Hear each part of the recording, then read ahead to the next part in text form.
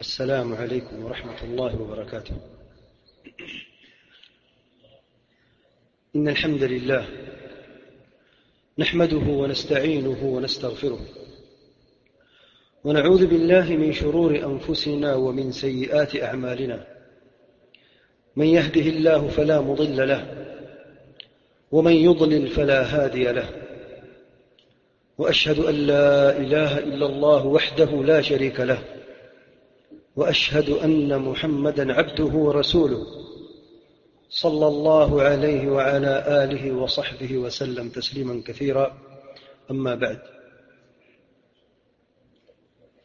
سب تعریفیں اللہ تعالیٰ کے لیے جو سب جہانوں کے مالک ہیں، اور درود و سلام حضرت محمد مصطفیٰ صلی اللہ علیہ وآلہ وسلم پر، جنہیں اللہ تعالیٰ نے رحمت للعالمین بنا کر بھیجا. ارشاد باری تعالیٰ ہے: اعوذ باللہ من الشیطان الرجیم، شہر رمضان الذي انزل فيه القرآن هدى للناس وبينات من الهدى والفرقان فمن شهد منكم الشهر فليصم. اور دوسری جگہ ارشاد فرمایا: یا ایھا الذین آمنوا کتب علیکم الصیام کما کتب علی الذین من قبلکم لعلکم تتقون.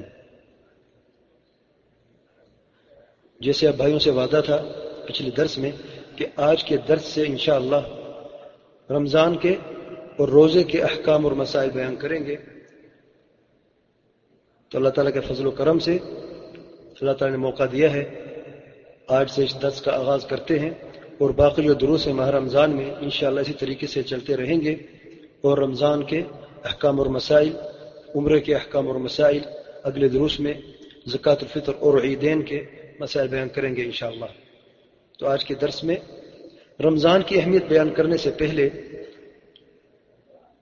میں مناسب سمجھتا ہوں کہ اگر یہ بیان کیا جائے کہ رمضان کا استقبال کس طریقے سے کرنا چاہیے. ہم دیکھتے ہیں کہ عظیم مہینہ، یہ عظیم مہمان اللہ تعالیٰ کی طرف سے پوری امت اسلامیہ میں سال میں ایک دفعہ ضرور آتا ہے، اور اللہ تعالیٰ کی نعمت ہے اور احسان عظیم ہے کہ مسلمانوں پر ایسا وقت آتا ہے، ایک مہینہ 30 دن، جس میں اللہ تعالیٰ اس امت پر اپنی نعمتیں اور احسان نازل فرماتا رہتا ہے. تو اس مہینے کا کس طریقے سے استقبال کرنا چاہیے؟ مختلف لوگ مختلف طریقے استعمال کرتے ہیں اور مختلف طریقوں سے استقبال کرتے ہیں، اور مومن کا کیا طریقہ ہے یہ بیان کرتے ہیں انشاءاللہ. کچھ لوگ جو تاجر ہیں ان کا اپنا طریقہ ہوتا ہے استقبال کا. وہ دیکھتے ہیں کہ رمضان میں موسم ہے، سیزن ہے کہ ان کا بزنس بڑھ جائے اور ان کو آمدنی میں فائدہ ہو، تو وہ اپنا پورا وقت رمضان سے پہلے اور رمضان میں اسی چیز میں ہی لگا دیتے ہیں کہ رمضان کے مہینے میں وہ کون سی چیزیں ہیں جو زیادہ فروخت ہوتی ہیں، اور انہی چیزوں کو پیچھے لگا رہتا ہے، دنیا کے فائدے کے لیے اپنا سارا وقت لگا دیتا ہے. اگر اس تاجر کو اگر اس ملک سے باہر بھی جانا پڑے کاروبار کے لیے، بزنس کے لیے، تو وہ چلا جاتا ہے تاکہ اس کا یہ سیزن جو ہے اس کے ہاتھ سے ایسے نہ چلا جائے بغیر فائدے کے. اسی طریقے سے جو ہنر والے لوگ ہیں ہم دیکھتے ہیں، مثال کے طور پر درزی ہیں یا میکینک ہیں، تو وہ دیکھتے ہیں کہ ان کو کس طریقے سے اپنا وقت تقسیم کرنا چاہیے اور کس طریقے سے وہ رمضان میں فائدہ اٹھا سکتے ہیں. تو ہم دیکھتے ہیں اپنا پورا وقت وہ اسی چیز میں لگا دیتے ہیں کہ ان کو دنیا میں کس طریقے سے فائدہ ہو. کچھ لوگ جو امیر لوگ ہیں وہ اپنا طریقہ، اپنا ایک خاص ان کا طریقہ ہوتا ہے کہ کس جمعرات کو ہم نے کس شہر میں جانا ہے، کہاں پر ہم نے افطار کرنا ہے، کہاں سے خرید و فروخت کرنی ہے، کس بازار میں کس وقت جانا ہے، اور ان کی راتیں بازاروں میں گزرتی ہیں، دن میں وہ سوتے رہتے ہیں الا من رحم اللہ. اور فقراء کو دیکھتے ہیں، مانگنے والے جو ہیں ان کا اپنا طریقہ ہوتا ہے رمضان کے استقبال کا. وہ اپنا سارا وقت اسی مشورے میں گزار دیتے ہیں کہ کس مسجد میں لوگ زیادہ دینے والے ہیں، کہاں سے ہمیں زیادہ پیسہ ملے گا، حرمین شریفین میں کب جانا ہے. عمرے کی نیت سے نہیں بلکہ اس نیت سے کہ اس سیزن میں ہمیں حرمین شریفین سے زیادہ فائدہ ہوگا اور زیادہ مال کما سکتے ہیں. اور اسی طریقے سے مختلف لوگ مختلف طریقوں سے اس ماہ عظیم کا استقبال کرتے ہیں. مومن کا کیا طریقہ ہے؟ آئیے دیکھتے ہیں مومن رمضان کا کس طریقے سے استقبال کرتا ہے. جو سب سے اہم بات ہے رمضان اور روزے کے لحاظ سے، اور جس کی وجہ سے اللہ تعالیٰ نے اس روزے کو مشروع کیا ہے، وہ یہ ہے کہ انسان کا دل صاف ہو جائے. انسان یا مسلمان جو ہے متقی اور پرہیزگار بن جائے. جسے میں نے آیت کریمہ میں ابھی بیان کیا ہے، یا ایھا الذین آمنوا کتب علیکم الصیام، اے ایمان والو تم پر روزہ فرض کر دیا گیا، کما کتب علی الذین من قبلکم، اسی طریقے سے جس طریقے تم سے پہلے لوگوں پر فرض کر دیا گیا تھا. کیوں؟ وجہ کیا تھی؟ یہ روزہ کیوں فرض کیا؟ صرف بھوک اور پیاس کے لیے کہ مسلمان سارا دن بھوکا اور پیاسا تڑپتا رہے؟ جی نہیں، یہ اللہ تعالیٰ کی حکمت نہیں ہے. پھر کیوں فرض کیا؟ لعلکم تتقون، تاکہ تم لوگ اللہ تعالیٰ سے ڈرنے والے متقی اور پرہیزگار بن جاؤ. یہ روزے کی حکمت ہے. اب یہ دیکھیں کہ اللہ تعالیٰ نے چند حلال چیزوں کو روزوں کی حالت میں حرام کر دیا ہے. جب انسان روزہ رکھتا ہے تو وہ چند حلال چیزوں سے محروم ہو جاتا ہے، اپنے آپ کو دور کر دیتا ہے. اور یہی روزہ ہوتا ہے جسے ہم جانتے ہیں. اصل مقصد کیا ہے روزے کا؟ صرف بھوک اور پیاس نہیں ہے. اصل مقصد یہ ہے جن چیزوں کو اللہ تعالیٰ نے حرام کر دیا ہے ان حرام چیزوں سے بچنا. جب آپ ایک مہینے میں اپنی نفس کو تربیت دے ہوئے اس طریقے سے کہ اللہ تعالیٰ نے کچھ حلال چیزیں اس مہینے میں اس ماہ عظیم میں حرام کر دی ہیں، تو اللہ تعالیٰ نے کچھ ایسی چیزیں بھی ہیں جو ہمیشہ کے لیے حرام کر دی ہیں، تو پورا سال ان سے بچنا چاہیے. قتل ہے، شرک ہے، بدعت ہے، خرافات ہے، قتل ہے، زنا ہے، چوری ہے، گالی دینا ہے، غیبت ہے، چغل خوری ہے. یہ سب محرمات ہیں جو اللہ تعالیٰ نے حرام کیے ہیں. کیا یہ مسلمان ان چیزوں سے بچتا ہے پورے سال میں؟ ان چیزوں سے بچنے کے لیے اللہ تعالیٰ کی حکمت ہے کہ روزے کو مشروع قرار دے دیا. جب روزہ مشروع ہو گیا تو ان چند حلال چیزوں سے جب انسان بچتا ہے تو وہ اپنے نفس کی تربیت کرتا ہے 30 دنوں میں، اور باقی پورا کا پورا سال وہ جب بھی کوئی گناہ کرنے کے لیے آتا ہے اسے یاد آ جاتا ہے کہ اللہ تعالیٰ نے اسے حرام کر دیا ہے، اور اس طریقے سے اسے دور ہو جاتا ہے. تو اصل میں روزہ جو ہے وہ دل کا روزہ ہوتا ہے. جسم کا روزہ اللہ تعالیٰ مشروع کیا ہے اس لیے تاکہ دل کا روزہ انسان کا ہو، ہر حرام چیز سے انسان دور ہو جائے. اور متقی انسان کیسے بنے گا؟ یاد رکھیں متقی بننے کی ایک شرط ہے، اور وہ یہ ہے توبہ. بغیر توبہ کے کوئی مسلمان متقی نہیں بن سکتا، کیونکہ وہ اللہ تعالیٰ سے ڈرنے والا ہی نہیں جو گناہ پہ گناہ کرتا جائے اور وہ یہ دعویٰ کرے کہ میں متقی ہوں. تقویٰ کا یہ تقاضا ہے کہ اللہ تعالیٰ سے توبہ کی جائے اور گناہوں سے دور رہے. پھر یہ مسلمان، یہ مومن جو ہے وہ سچا ہوتا ہے کہ وہ متقی ہے. اور توبہ اللہ تعالیٰ کی طرف سے ایک عظیم رحمت ہے، ایک عظیم انعام اور احسان ہے اللہ تعالیٰ کی طرف سے اپنے بندوں پر. آپ یاد رکھیں کوئی بھی شخص یہ نہ کہے کہ میں گنہگار نہیں ہوں. ہر انسان گناہ کرنے والا ہے. نبی کریم صلی اللہ علیہ وسلم نے فرمایا کل ابن آدم خطاء وخیر الخطائین التوابون. آدم کی اولاد میں سے سب کے سب خطا کار ہیں، گناہ کرنے والے ہیں، لیکن سب سے بہترین گناہ کرنے والے وہ لوگ ہیں جو توبہ کرے. قباحت اس میں نہیں کہ آپ گناہ کرو، گناہ تو ہو ہی جاتا ہے انسان سے، لیکن قباحت اس میں ہے، برائی اس میں ہے کہ گناہ کرنے کے بعد توبہ نہ کی جائے.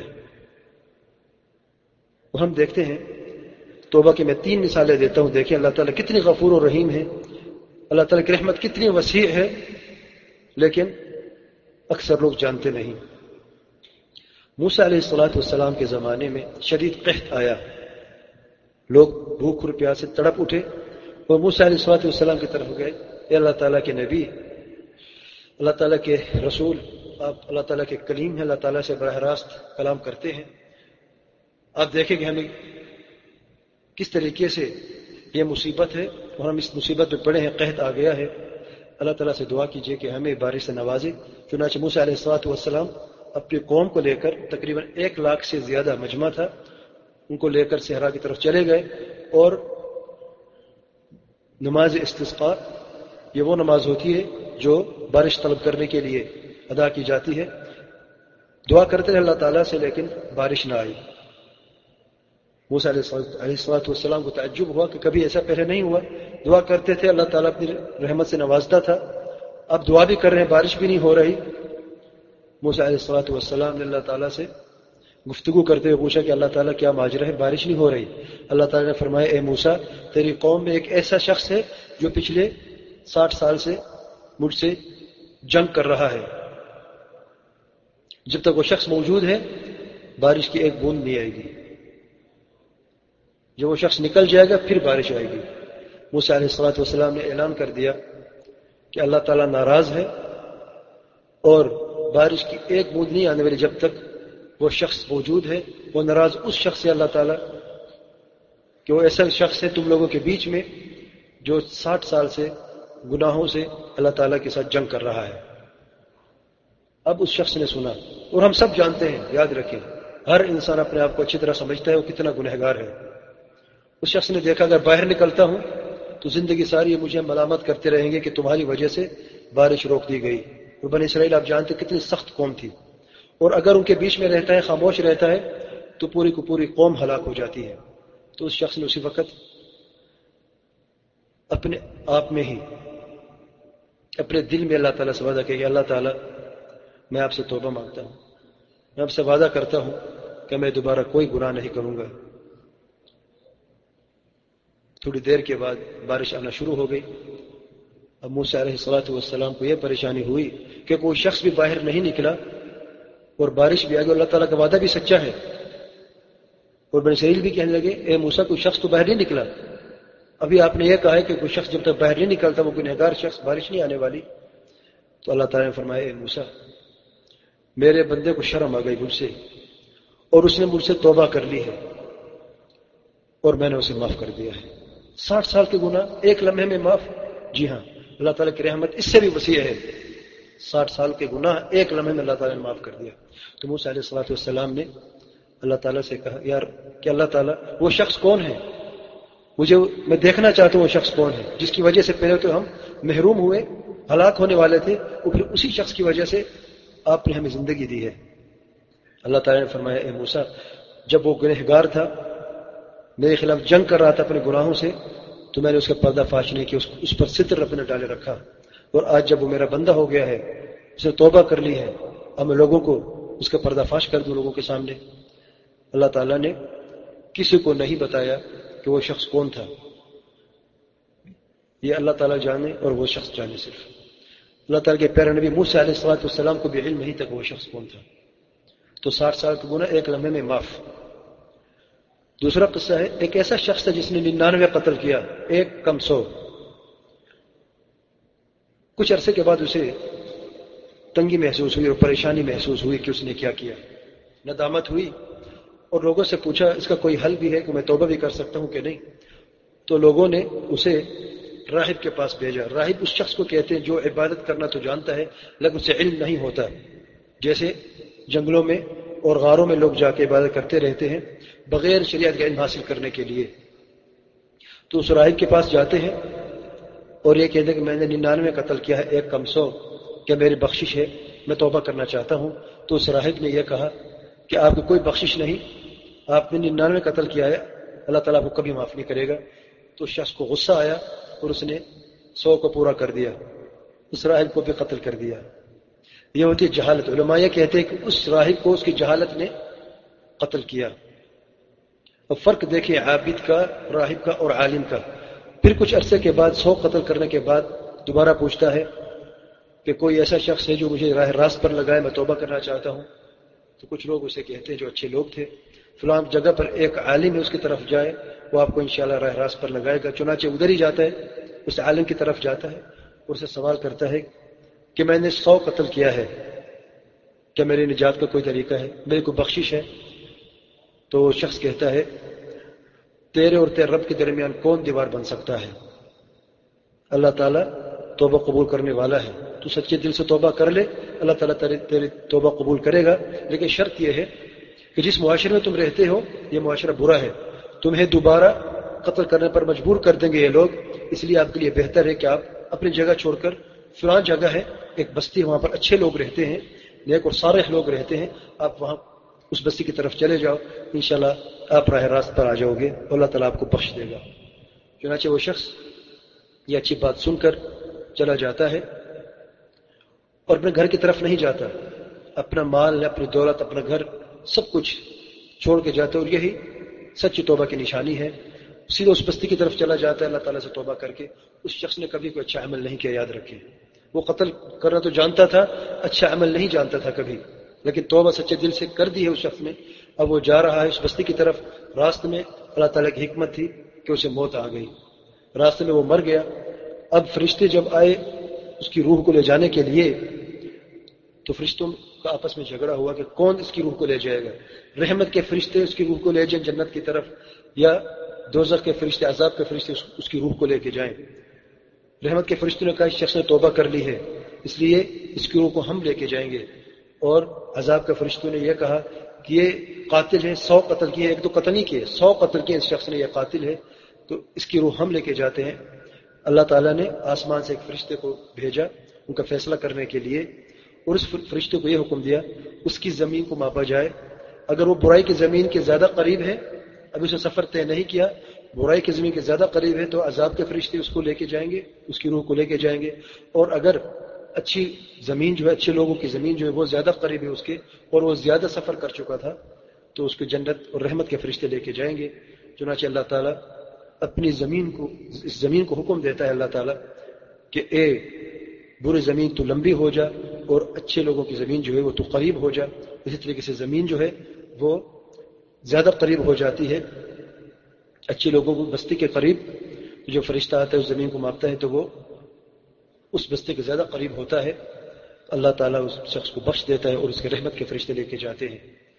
اب یہ دیکھ اللہ تعالیٰ کی رحمت کتنی وسیع ہے، سچے دل سے اگر کوئی شخص توبہ کرے تو اللہ تعالیٰ اس کی توبہ کو بھی قبول کرتے ہیں، بلکہ اس کے جو بھی گناہ ہے پیچھے اللہ تعالیٰ سب معاف کر دیتے ہیں۔ اس شخص نے کبھی اچھائی نہیں کی، اس کو پتہ نہیں نماز کیا ہوتی ہے، روزہ کیا ہوتا ہے، اسے پتہ نہیں کہ والدین کی کوئی احسان ہوتا ہے کہ نہیں، اسے پتہ نہیں کہ مسلمان کے کیا حقوق ہیں، اسے صرف ایک ہی کام پتہ ہے کہ قتل کیسے کیا جاتا ہے۔ لیکن جب اس نے سچے دل سے توبہ کی ہے تو اللہ تعالیٰ نے اسے معاف کر دیا ہے، اور بلکہ سچے توبہ کرنے والے کے لیے بھی، موحد کے لیے بھی اللہ تعالیٰ اپنی یہ جو کائنات کا قانون ہے اسے بھی تبدیل کر دیتا ہے۔ یہ زمین کون مائی کلال ہے جو اسے چھوٹا ہے بڑا کر سکے؟ کوئی ہے؟ کوئی نہیں کر سکتا، لیکن اللہ تعالیٰ نے حکم دے اس زمین کو تو چھوٹی ہو جاؤ اور وہاں سے تو بڑی ہو جائے۔ تو اس طرف نشانی ہے، اس طرف اشارہ ہے کہ جو شخص بھی توحید کا اہتمام کرے اور توحید پہ عمل کرے اور سچے دل سے توبہ کرے اللہ تعالیٰ سے، تو اللہ تعالیٰ اپنا قانون تبدیل کر دیتے اس شخص کے لیے۔ یاد رکھیں ایسا شخص دنیا میں بھی باعزت ہے اور آخرت میں بھی باعزت ہوگا۔ تیسری مثال توبہ کے بارے میں یہ دیکھیں، اللہ تعالیٰ 60 گناہ بھی معاف کر دیتا ہے، قتل جیسا شدید گناہ بھی معاف کر دیتے ہیں۔ کیا اللہ تعالیٰ کفر بھی معاف کرتا ہے کہ نہیں؟ ایک شخص نبی کریم صلی اللہ علیہ وسلم کے زمانے میں کلمہ پڑھا، مسلمان ہو گیا، کچھ عرصے کے بعد مرتد ہو گیا، دار اسلام سے وہ خارج ہو گیا، پھر اسے شرم آئی کچھ عرصے کے بعد، اور اس شخص نے نبی کریم صلی اللہ علیہ وسلم کو خط لکھا کہ یا رسول اللہ مجھ سے غلطی ہوئی، میں دار اسلام سے خارج ہو چکا تھا، میں نے کفر اختیار کیا اسلام کے بعد، اب میں توبہ کرنا چاہتا ہوں، کیا میری توبہ ہے؟ نبی کریم صلی اللہ علیہ وسلم خاموش رہے، اور تھوڑی دیر کے بعد جبریل علیہ السلام قرآن مجید کو لے کے آئے، قرآن مجید کی آیت کو، اور اللہ تعالیٰ نے فرمایا قل یا عبادی الذین اسرفوا علی انفسهم لا تقنطوا من رحمت اللہ ان اللہ یغفر الذنوب جميعا انہ هو الغفور الرحیم۔ کتنی عظیم آیت ہے۔ اللہ تعالیٰ فرماتے ہیں یا رسول اللہ صلی اللہ علیہ وسلم لوگوں کو کہہ دیجئے، اور یہ صرف اس سائل کے لیے نہیں ہے جو پوچھ رہا ہے میری توبہ ہے کہ نہیں کفر کے بعد، بلکہ تا قیامت یہ قانون ہے۔ کیا اعلان ہے اللہ تعالیٰ کی طرف سے، کیا وعدہ ہے؟ یا رسول اللہ صلی اللہ علیہ وسلم کو کہہ دیجئے کن لوگوں کو؟ میرے ان بندوں کو جنہوں نے اپنے نفس پر ظلم کیا گناہ کر کے. عباد الذین اسرفوا علی انفسہم، میرے ان بندوں کو، میرے بندوں کو اللہ تعالیٰ نے فرمایا ہے، پھر بھی دور نہیں کیا. گناہ کے بعد بھی اللہ تعالیٰ نے بندوں کو دور نہیں کیا. یہ بندہ ہے جو دور ہونا چاہتا ہے، لیکن اللہ تعالیٰ نے پھر بھی یا عبادی یہ پیارا لفظ استعمال کیا تاکہ انسان دیکھ لے کہ میں گناہ کرنے کے باوجود بھی اللہ تعالیٰ پھر بھی میرے قریب ہونا چاہتا ہے. یہ تو انسان کی بدبختی ہے کہ وہ گناہ کر کے اللہ تعالیٰ سے دور ہونا چاہتا ہے. اللہ تعالیٰ کی حکمت تو یہ ہے کہ اللہ تعالیٰ انسان پر اتنی رحم کرتا ہے کہ سگی ماں بھی اپنے بچے پر اتنی رحم نہیں کرنے والی. ان لوگوں کو اللہ تعالیٰ اعلان کر رہے ہیں جن لوگوں نے اپنے نفس پر ظلم کیا گناہ کر کے، لا تقنطوا من رحمت اللہ، اللہ تعالیٰ کی رحمت سے مایوس کبھی نہ ہونا. اللہ تعالیٰ سب کے سب گناہ معاف کر دیتا ہے. وہ ہے گناہ معاف کرنے والا، بخشنے والا. تو اس شخص کو اللہ تعالیٰ نے معاف کر دیا، بشرط یہ کہ توبہ نصوح ہونا چاہیے، سچی توبہ ہونا چاہیے. تو میرے بھائیوں، یہ وقت ہے کہ رمضان سے پہلے ہم اپنے آپ کو دیکھیں. جو ہم گناہ کرتے ہیں ان سے توبہ کر لیں تاکہ جب رمضان آئے ہم اپنے گناہوں سے پاک ہو جائیں، اور رمضان کا جس طریقے سے اللہ تعالیٰ نے ہمیں حکم دیا ہے عبادت کرنے کا وہ عبادت کر سکیں. اللہ تعالیٰ ہم سب کو توفیق دے کہ ہم سچی توبہ کر سکیں اور اللہ تعالیٰ ہمیں توبہ کو قبول فرمائے. تو مومن کا سب سے پہلا جو طریقہ ہے رمضان کے استقبال کا وہ ہے توبہ نصوح کرنا، سچی توبہ. دوسری نمبر پر اپنے خاص پروگرام بنائے. مومن جو ہے اپنا ایک پروگرام بناتا ہے، جیسے ایک بزنس میں بزنس کا پروگرام بناتا ہے کہ کون کون سے بزنس کرنا چاہیے. مومن بھی ماہ رمضان میں اللہ تعالیٰ سے تجارت کرتا ہے، اور اس میں اسے پروگرام بھی دیکھنا چاہیے کہ کچھ بھی ہو جائے 5 وقت نماز باجماعت میں نے ادا کرنی ہے. چاہے میری ڈیوٹی پوری ہوتی ہے کہ نہیں، میری نیند پوری ہوتی ہے کہ نہیں، نماز 5 وقت باجماعت ادا کرنا ہے. اپنا پروگرام بنا لے. تراویح پڑھنی ہے. صدقات اور خیرات کے لیے خاص مال اکٹھا کرنا ہے رمضان سے پہلے ہی. عمرہ کب کرنا ہے، عمرے کے لیے خاص اہتمام کر کے اس کے لیے خاص وقت نکالنا ہے. کچھ لوگ پورا سال چھٹی نہیں کرتے اور کفیل سے صرف 1 دن چھٹی مانگتے ہیں رمضان میں عمرہ کرنے کے لیے. ایسے مومن لوگ بھی ہیں، وہ جانتے ہیں کفیل چھٹی نہیں دینے والا لیکن پورا سال چھٹی نہیں کرتے. تکلیف بھی ہوتی ہے، بیچارے برداشت کر کے کام پہ جاتے ہیں صرف اس لیے کہ رمضان آئے گا اور 1 دن چھٹی کر کے ہم عمرہ کرنے جائیں گے. یہ مومن ہوتے ہیں. تو عمرے کے لیے خاص اہتمام کرنا، جیسے ابھی بیان ہوگا انشاءاللہ. رمضان کی فضیلت میں ایک فضیلت یہ بھی ہے کہ 1 عمرے کا ثواب رمضان میں 1 حج کے برابر ہے، حج کے ثواب کے برابر ہے. تو عمرے کے لیے خاص اہتمام کرنا، اس کے لیے خاص لسٹ بنانا کہ کب کرنا ہے. رمضان کے احکام اور مسائل سمجھنا، کیونکہ بغیر علم حاصل کرنے کے اکثر غلطی کرتے ہیں، اور جیسے غلطیاں بیان کریں گے اگلے دروس میں کیسے غلطیاں ہوتی ہیں.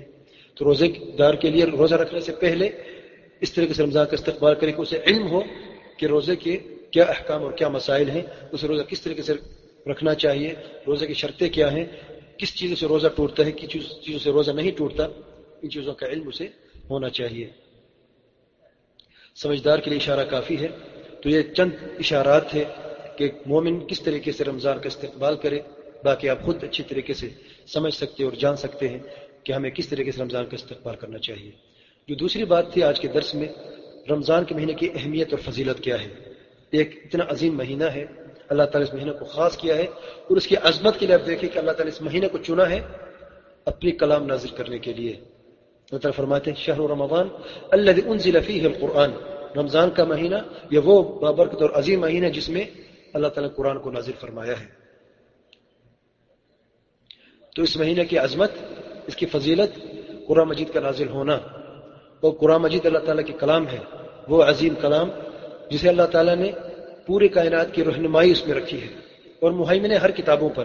تورات، انجیل، زبور جو پچھلی کتابیں گزر چکی ہیں ان سب کا علم اس کتاب میں موجود ہے. 30 پاروں میں یہ کتاب ہے، اور اس میں دنیا جہاں کی جو چیز آپ کو چاہیے اس کے اندر محفوظ ہے. دنیا اور آخرت کی بہتری اور دنیا اور آخرت کی کامیابی اس قرآن مجید میں موجود ہے. تو بھائیوں سے گزارش ہے، اور اللہ تعالیٰ کی حکمت ہے کہ اس ماہ عظیم میں قرآن مجید کو اتارا، اور رمضان کا اور قرآن کا آپس میں بہت عظیم تعلق ہے، اور روزے دار کو اکثر وقت قرآن مجید میں گزارنا چاہیے. اور اس سے اچھی عبادت کوئی بھی نہیں ہے رمضان میں کہ آپ کی زبان جو ہے جیسے کھانے پینے سے محروم ہے، اسی طریقے سے اللہ تعالیٰ کے ذکر، اور سب سے اعلیٰ ذکر ہے قرآن مجید. اپنی زبان کو اس قرآن مجید سے منور کر دو. اور یاد رکھیں الف لام میم، نبی کریم صلی اللہ علیہ وسلم فرماتے ایک حرف نہیں ہے، یہ 3 حرف ہیں، اور ہر ایک حرف کا 10 گنا ثواب ہے. یہ عام حالات میں رمضان میں کتنا ثواب ملے گا اللہ تعالیٰ بہتر جانتا ہے، کیونکہ اللہ تعالیٰ نے فرمایا ہے کہ ہر چیز کے میں نے اجر و ثواب رکھا ہے، الا الصیام، سوائے روزے کے، فانہ لی، روزہ میرے لیے ہے، وانا اجزی بہ، اور میں ہی روزے کا اجر و ثواب دینے والا ہوں. کتنا ہے یہ کوئی مائی کلال نہیں جانتا. روزے دار کو اللہ تعالیٰ کتنا ثواب دے گا یہ کوئی نہیں جانتا، اسے اللہ تعالیٰ بہتر جانتا ہے. رمضان کا ثواب ہے، نماز کا ثواب مقرر کیا ہے، عمرے کا ہے، حج کا ہے، صدقات و خیرات کا ہے، زکوٰۃ کا ہے، لیکن روزے کا کتنا ثواب ہے، کتنا اجر عظیم ہے، یہ صرف اللہ تعالیٰ بہتر جانتا ہے. رمضان میں روزہ ہے، اور نبی کریم صلی اللہ علیہ وسلم نے فرمایا من صام رمضان ایمانا واحتسابا غفر له ما تقدم من ذنبه، جس شخص نے بھی رمضان میں روزہ رکھا اللہ تعالیٰ سے ڈرتے ہوئے، ایمانا واحتسابا، خالصتا اللہ تعالیٰ کے لیے، اور یہ امید رکھے کہ اللہ تعالیٰ سے اجر عظیم دے گا اور لوگوں کو دکھاوے کے لیے نہیں، تو اللہ تعالیٰ اس کے پچھلے سب گناہ معاف کر دے گا. اسی رمضان میں قیام ہے، تراویح کی نماز ہے، صلاۃ اللیل ہے، صلاۃ القیام ہے. نبی کریم صلی اللہ علیہ وسلم نے فرمایا من قام رمضان ایمانا واحتسابا غفر له ما تقدم من ذنبه، جس شخص نے رمضان کا قیام کیا، تراویح پڑھی، صلاۃ اللیل پڑھی، اور خالص اللہ تعالیٰ کے لیے، دنیا کو حاصل کرنے کے لیے نہیں، نام کمانے کے لیے نہیں، اللہ تعالیٰ کے لیے، اللہ تعالیٰ سے ڈرتے ہوئے اس نے رات کو قیام کیا، غفر له ما تقدم من ذنبه، اللہ تعالیٰ اس کے پچھلے سب گناہ معاف کر دے گا. اسی رمضان میں لیلۃ القدر ہے، جس کے بارے میں اللہ تعالیٰ نے فرمایا لیلۃ القدر خیر من الف شہر، لیلۃ القدر 1000 مہینہ کی عبادت سے زیادہ بہتر ہے. اور 1000 مہینہ کتنا ہوتے جانتے ہیں؟ تقریباً 83 سال. کوئی ایک شخص 83 سال مسلسل عبادت کر رہا ہے، نہ وہ کھاتا ہے، نہ وہ پیتا ہے، نہ وہ قضاء حاجت کے لیے جاتا ہے، مسلسل 83 سال وہ عبادت میں وقت لگا رہا ہے، اور ایک شخص اس نے لیلۃ القدر کو پا لیا ہے. ان دونوں کا ثواب لیلۃ القدر والے کا ثواب زیادہ بہتر ہے. خیر من الف شہر. اللہ تعالیٰ کی حکمت ہے، تھوڑے سے عمل کے لیے اللہ تعالیٰ اتنی عظیم اور اجر و ثواب دینا چاہتے ہیں. اور نبی کریم صلی اللہ علیہ وسلم نے فرمایا من قام لیلۃ القدر ایمانا واحتسابا غفر له ما تقدم من ذنبه. یہ سب صحیح حدیث بخاری مسلم کی روایات ہیں. یہ سب کہ جس شخص نے بھی لیلۃ القدر کو پا لیا، صلاۃ اللیل پڑھتا رہا، صلاۃ القیام پڑھتا رہا، اللہ تعالیٰ کا ذکر کرتا رہا ہے، اللہ تعالیٰ سے دعا مانگتا رہا ہے، صرف اللہ تعالیٰ سے ڈرتے ہوئے، لوگوں کو دکھاوے کے لیے نہیں، اس ایمان کے ساتھ کہ اللہ تعالیٰ اسے اجر عظیم عطا فرمائے گا، تو اس کے پچھلے گناہ معاف.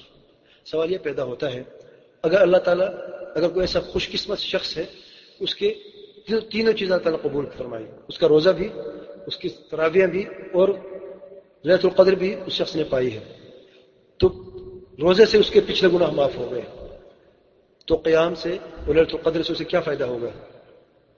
جانتے ہیں کیا فائدہ ہوگا؟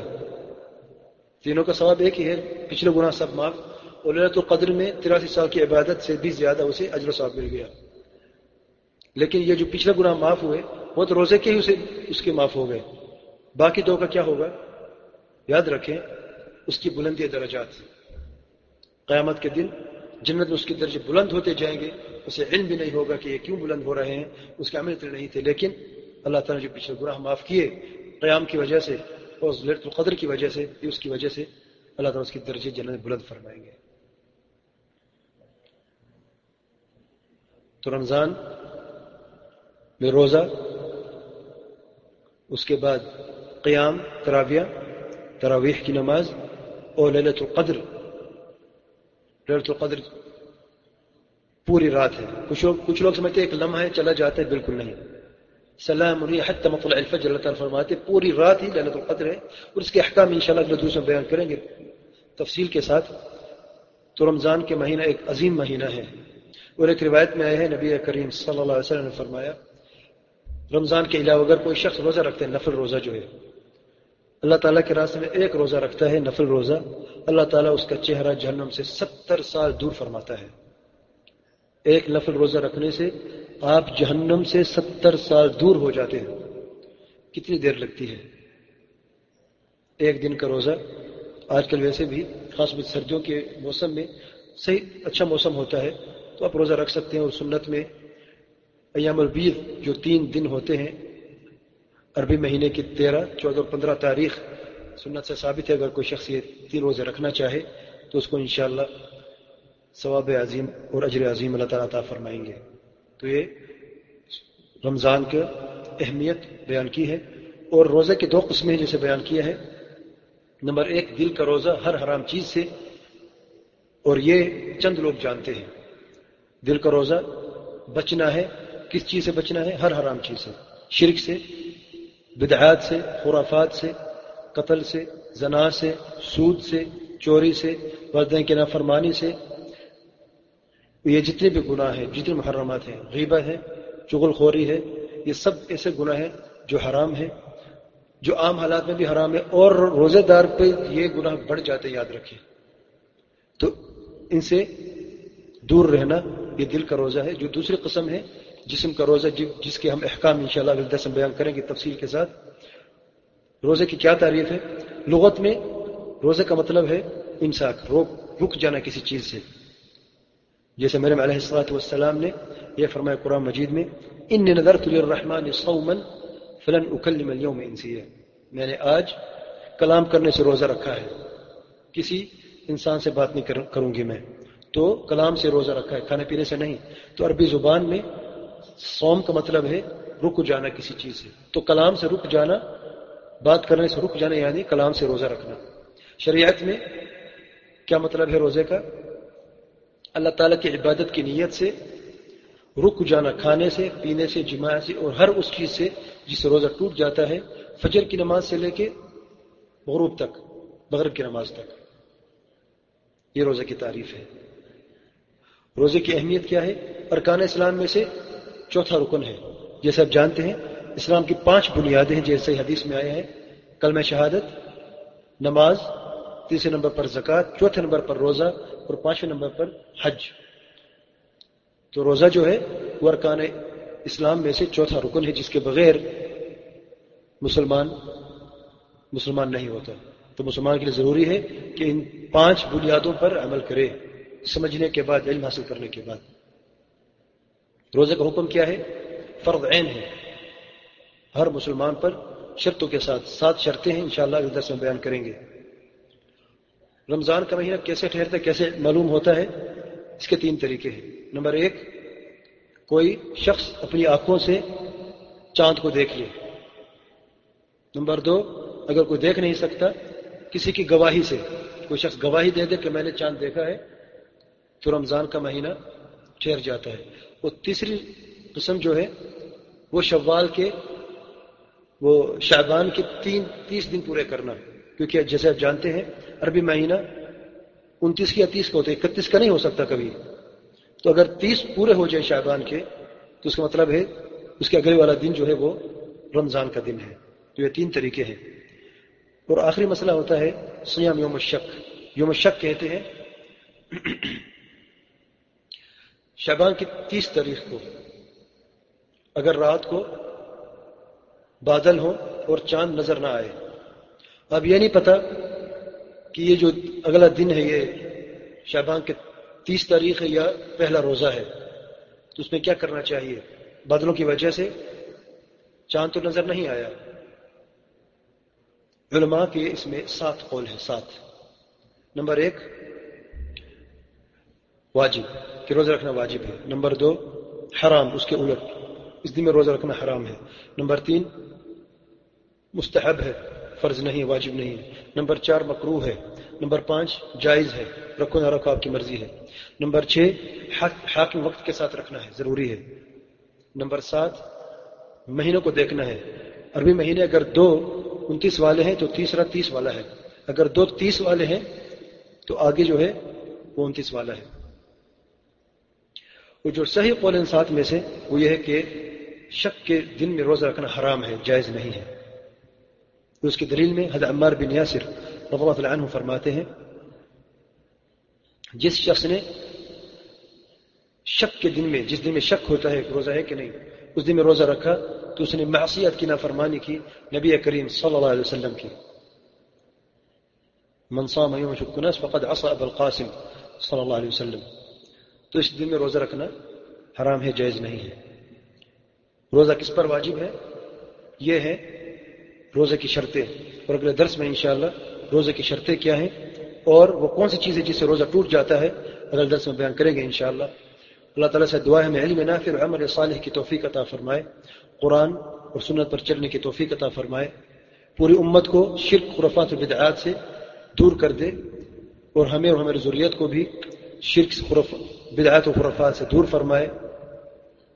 اللہ تعالیٰ ہمیں ہماری توبہ کو قبول فرمائے اور ہمیں توفیق دے کہ ہم سچی توبہ کریں اور ہمارے اولاد کی سب گناہ معاف فرما دے. اور رمضان کے روزے ہمیں اللہ تعالیٰ علم کے ساتھ روزہ رکھنے کی توفیق عطا فرمائے. جو رمضان کے مسائل ہیں اللہ تعالیٰ ہمیں توفیق دے کہ ہم ان کو اچھی طرح سمجھیں، اور دیگر عبادات بھی ہم علم اور بصیرت کے ساتھ ان عبادات کو کرنے کی اللہ تعالیٰ ہمیں توفیق عطا فرمائے. وآخر دعوانا الحمد للہ رب العالمین وصلی اللہ وسلم علی نبینا محمد وعلی آلہ وصحبہ اجمعین. اس بھائی کے پاس کوئی سوال ہے تو 2 سوال یا 1 سوال آپ پوچھ سکتے ہیں.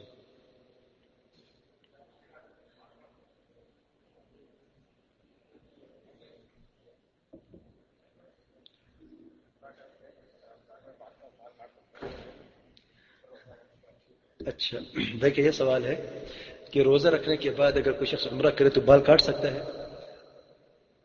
اب بال کٹوا سکتے ہیں، روزے سے اس سے کوئی تعلق نہیں ہے. اور جیسے انشاءاللہ کے درس میں بیان کریں گے وہ کون سی چیزیں ہیں جس سے روزہ ٹوٹ جاتا ہے. آپ یاد رکھیں اصل میں ہر چیز حلال ہے سوائے وہ اس چیز کے جس کی دلیل ہو. جس کی دلیل نہیں ہے وہ جائز ہے آپ کے لیے، اور دلیل کے ساتھ ہم بیان کریں وہ کون سی چیزیں جس سے روزہ ٹوٹ جاتا ہے. بال آپ کاٹنا چاہتے ہو، تیل لگانا چاہتے ہو، جیل لگانا چاہتے ہو، کوئی حرج نہیں ہے.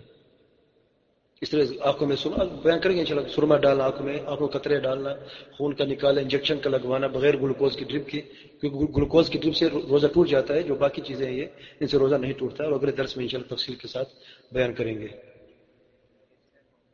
جی ہاں عصر کے بعد انشاءاللہ، جمعے کو انشاءاللہ. سبحانك اللهم وبحمدك اشهد ان لا اله الا انت استغفرك واتوب اليك.